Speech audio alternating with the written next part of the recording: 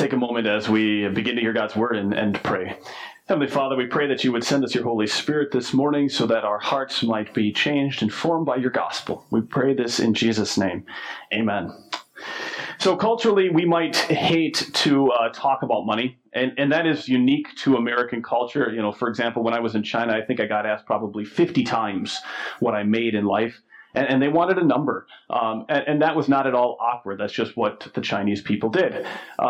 We might not like to talk about money, but that is not typically the case, and it's also not the case for Christians.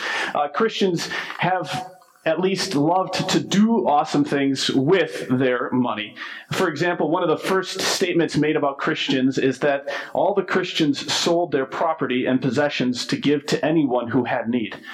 This was an incredible thing that happened right after Pentecost, this great event where God sent his Holy Spirit and he made the first followers of Jesus after the resurrection. They loved to sell what they had and to give to anybody who had need, not even other believers, just anybody in general. And they sold everything. It wasn't capitalism trying to get their own wealth. It wasn't socialism where somebody was forcing them to give away their wealth. It was just great gospel generosity. That kind of generosity has always been marked by, or a mark of followers and believers in Jesus. J.D. Rockefeller, maybe you know he was at least a Christian. He said, "I never would have been able to tithe the first $1 million I ever made if I had not tithed my first salary, which was $1.50 per week." He learned how to be that generous with everything he had from the very start. And this comes into then a principle that is true amongst a lot of believers. There's a guy, Andrew McNair, who is a wealth management specialist. You know, he's your financial counselor, right? He says, "One of the mysteries in my wealth management practice is the glaring coincidence that a large majority of my wealthiest clients are some of the largest givers and tithers I have ever met." Christians have always been marked by this kind of generosity that sets them apart from everybody else. And in these weeks, as we have taken a look at this act of giving, we've started at the beginning. We learned, as the lesson from Paul said today, to give first to the Lord.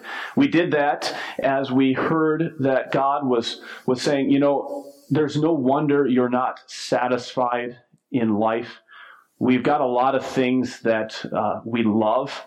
Some of them are good. Some of them are things like family and possessions and house and home. But even those things won't really satisfy us and make us generous. And so we learned to repent of those things, to give them to the Lord, and then hear his promise that he is with us and he wants to make us satisfied.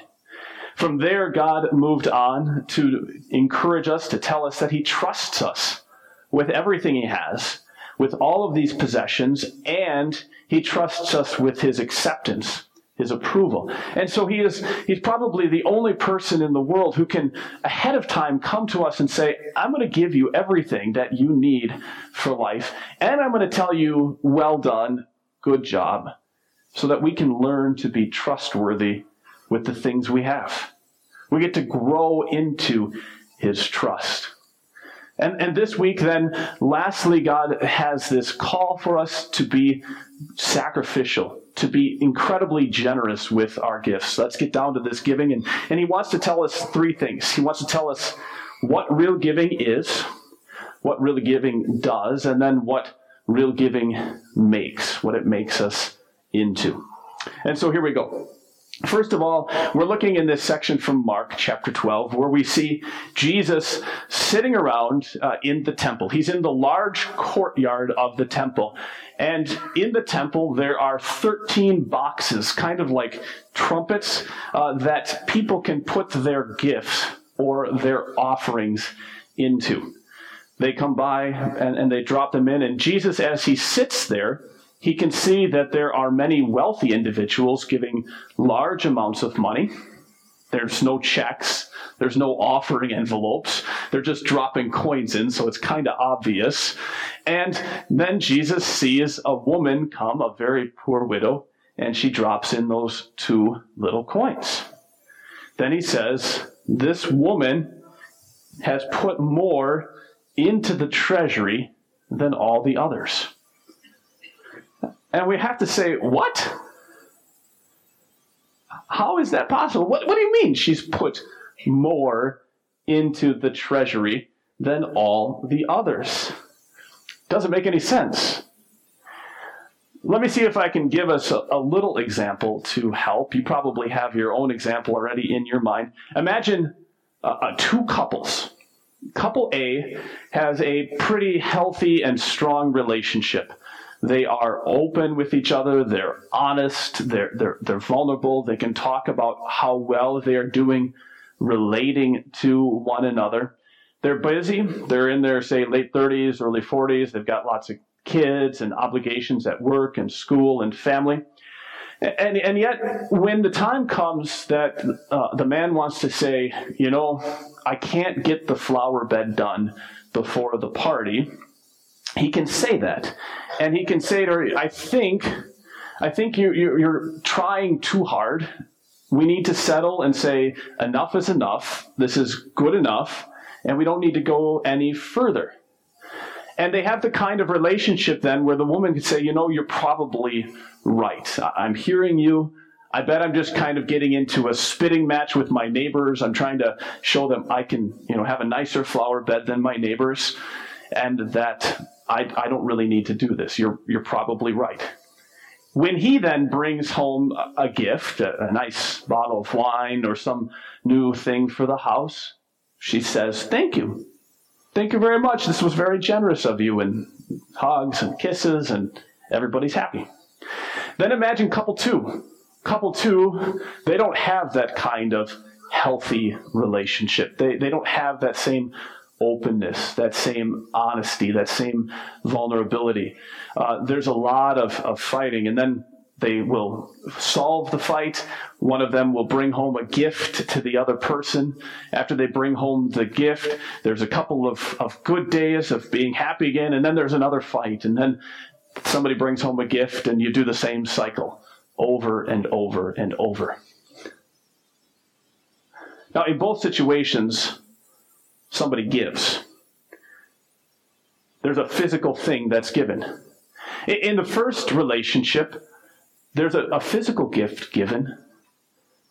There's also something else, isn't there? There is that trust. There is that love. There is that affection. In the second relationship, there's a physical gift given, sure, but the gift is given to get something. The gift is given to get favor, to get approval, to get acceptance, to fix a problem, and to make somebody else happy. And Jesus is telling us in this lesson, sometimes giving might look like giving, but you know what sometimes giving is actually? Sometimes giving is just getting. Sometimes it's actually getting, right? Sometimes we use giving to get somebody to like us, to accept us, to approve of us. You know what giving is actually supposed to be? Jesus says it here. He says, this woman gave more. She didn't give more money. She gave away the power to control her life. She gave away the control that she has over her life, and that is what real giving is. Giving is giving away this power that we have to control ourselves. Jesus says this actually very pointedly, very, very specifically in talking about this woman, and he uses a specific way to say it that I'm going to bring out to us in a second. Here's this woman, this poor widow, who brings 2 small coins as an offering. The purchasing power of those coins probably would have been a bath. That was the only thing. People didn't usually have their own bathroom in their house, and so she probably could have bought 1 public bath. Now here's a woman, a widow, and in the Jewish culture and life, everything says that she should be a protected class. God in Psalm 68 says that he is a father to the fatherless and the defender of the widows and the orphans. When he speaks in setting up the tithe system, every 3 years, a chunk of the tithe was to be put away in the cities to take care of the immigrants, the widows, and the Levites, the people who worked as priests and didn't have any of their own income. When Jesus speaks about the end of the world, the end of all things, one of the ways he describes the end of the world, he says, people are going to be coming to me. I'm going to say to them, hey, I was clothless, I was naked, and you didn't give me any clothes. I was thirsty, and you hungry, and you didn't feed me. I was homeless, and you didn't give me a home. And people are going to say back to him, Jesus, when did we see you like this? And Jesus is going to say, whatever you didn't do for one of these people, you didn't do for me. Right? However you treated the people who were most needy among you, that's how you treated me. So here's this woman who is in this protected class in society in Jewish life. And what is she doing? Look at what she does here. See, every translation that you read probably says that she, out of her poverty, put in everything she had to live on. I bet if you look in all of your Bibles, it will say something like that. But you know what Jesus actually says about this woman? It says she, out of her poverty, put in her whole life. She put in her whole life. Here's a woman who is supposed to be protected, cared for. And we don't know if she's doing this because she loves God, or if because she feels the expectation that if she comes to church, she has to give money, and this is all she has left, and so she better give it. We don't know the reason. But here's a woman who is needy more than anybody else, and yet she's giving up her whole life. Do you see what God is showing us here? Do you see what Jesus is saying to us here? He's saying, many times when you and I give, we're actually getting. When we're giving so that we can get somebody's favor or approval or acceptance. I'm thankful that most of you, I think you're not worried about earning my favor or approval, because that means that all of those cute little onesies, I can keep, and I don't have to worry about the liking you because of that. I'm just kidding. I do like you a lot. All right. Don't worry about that. Right, but what he even goes beyond that, and he's saying to us, most of the time when we give out of our margin. We give out of our richness. We give out of our wealth. None of us have given so that we don't have a home to go back to. None of us has given so that we don't have food to eat for lunch. This woman gave out of her poverty. She gave out of her nothing so that the people in the temple could have something to eat. She gave her whole life. And what real giving does then, what Jesus is saying is real giving goes so far as to give away our own lives, even so other people can have a life. Lets them have a life to live. You know what God is showing us here? He's not so much showing us that we should give like this woman. That would be fine. We could give like this woman, but that's not really the point. What God is showing us here is he's saying, here's what Jesus has to do for you. You and I, we're all so busy trying to control our lives and control the money and everything else so we can make things work out. But literally, this woman gave her whole life and relinquished control. What Jesus has what the woman figuratively did, Jesus has literally done for us. He relinquished all of that control. Jesus never said, you have to give up control to some God who lives far away. He said, I'm going to come and give up the control so you can give control to me. This same system that that took this money from this woman, or at least let her give this money. The rules and the values and the expectations of that Jewish religious life, was the same one that Jesus said, I will willingly give up my whole life to it. And when you and I begin to see that he gave up that control, when he gave everything, that's when we're finally going to start to be able to give something. When you see that Jesus, he put himself in this box, when he gave up his control, his whole life, that's going to melt your heart. And finally you'll say, I can stop trying to control everything I have and just let him have some control, and the gifts will flow freely. When I went to Niagara Falls this summer, I learned a little bit about something that really brought this out beautifully, and then I had to look the rest of it up later. Maybe some of you know a man named Charles Blondin. Charles Blondin. Back in 1859, he stretched a rope across the falls for the first time. And he walked across the Niagara Falls. He was a tightrope walker. It was his first time. There was a big crowd there that day, 10,000 or so people. His manager, Harry, said, wow, this was really cool. We have to do this again next week. And so they said, well, what's going to bring everybody back next week? Let's do a stunt. And so they said, we're going to do a stunt next week. Come on back and check out this stunt. The next week, they did a stunt. I don't remember which one he did. I think he put a big sack on his shoulders, and he carried a sack on his shoulders across the falls. Week after week, he did a stunt to keep the crowds coming back. One of my favorites is he wheeled in a wheelbarrow a cook stove, a kitchen stove, brought an egg with him. He cooked the egg on the stove that was flaming, and then he passed the egg, the cooked egg, the omelet, I think it was actually, down to the people on the Maid of the Mist passing by. Cool, huh? Very cool. Pretty crazy. Right? And so by the end of the summer, he and his manager are starting to say, we're running out of stunts. I don't know what else to do. We need to wrap this up somehow. And they say, I've got it. Here's what we'll do. Let's carry a man on your back across the river.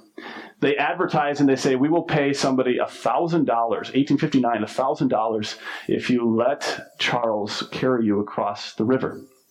And they get thousands. There's probably 100,000 people that show up in the crowd to watch that day. Thousands of people come to try out for this position. He eliminates the people who are too old or too big or too tall or too small, right? They got to eliminate all the people that don't fit in the right categories and would make it unsafe. And then they finally get a good crew. Charles does a whole bunch of stunts real quick to prove that he can do it. He carries a 200-pound sack across the river back and forth. He does the wheelbarrow thing. He does a bunch of stuff to show, yes, I really can do this. And then Charles goes to them and he says, do you believe that I can carry you across this river? And they all say, yes, yes, yes, yes. One at a time, he goes down the line. And then he says, will you let me carry you across Niagara Falls? And every one of them, to a man, said, not on your life. Our problems with Christianity, with following Jesus, are not just intellectual. The problem is, are you willing to give your life to it? And the way that the story ends, Harry looks at Charles and he says, we've got a crowd of 100,000 people. We've got to do something here. Charles says, it's got to be you, man. You've got to do it. You've got to let me carry you. And so Charles puts Harry up on his back and he starts walking across the river. They get to the middle and Harry is scared. He's frightened. He's scared sitting up on the back of this guy. And he can feel that Charles is starting to sway a little bit. And when Charles sways, then Harry gets more afraid and he tries to counteract. He tries to balance his own way. And then screaming over the falls, Charles says to him, stop, you've got to stop. He says, Harry, until I clear this area, you've got to become part of me, mind, body, and soul. If I sway, you must rest in me completely and sway with me. And do not attempt to balance yourself. If you do, we shall both go down to our deaths. What Charles said is, if you try to save yourself, you're going to lose your life here. But if you lose yourself to me, if you let go of the control to me, then you will save yourself and save your life. And that's what Jesus says to you and to me. What he makes us is, he makes us into people who let him control us. What Jesus wants you to say today is, Father, I see how much you love me. Because of Jesus, you accept me and you take me as your very own. And I trust you. I trust you completely to control everything in my life.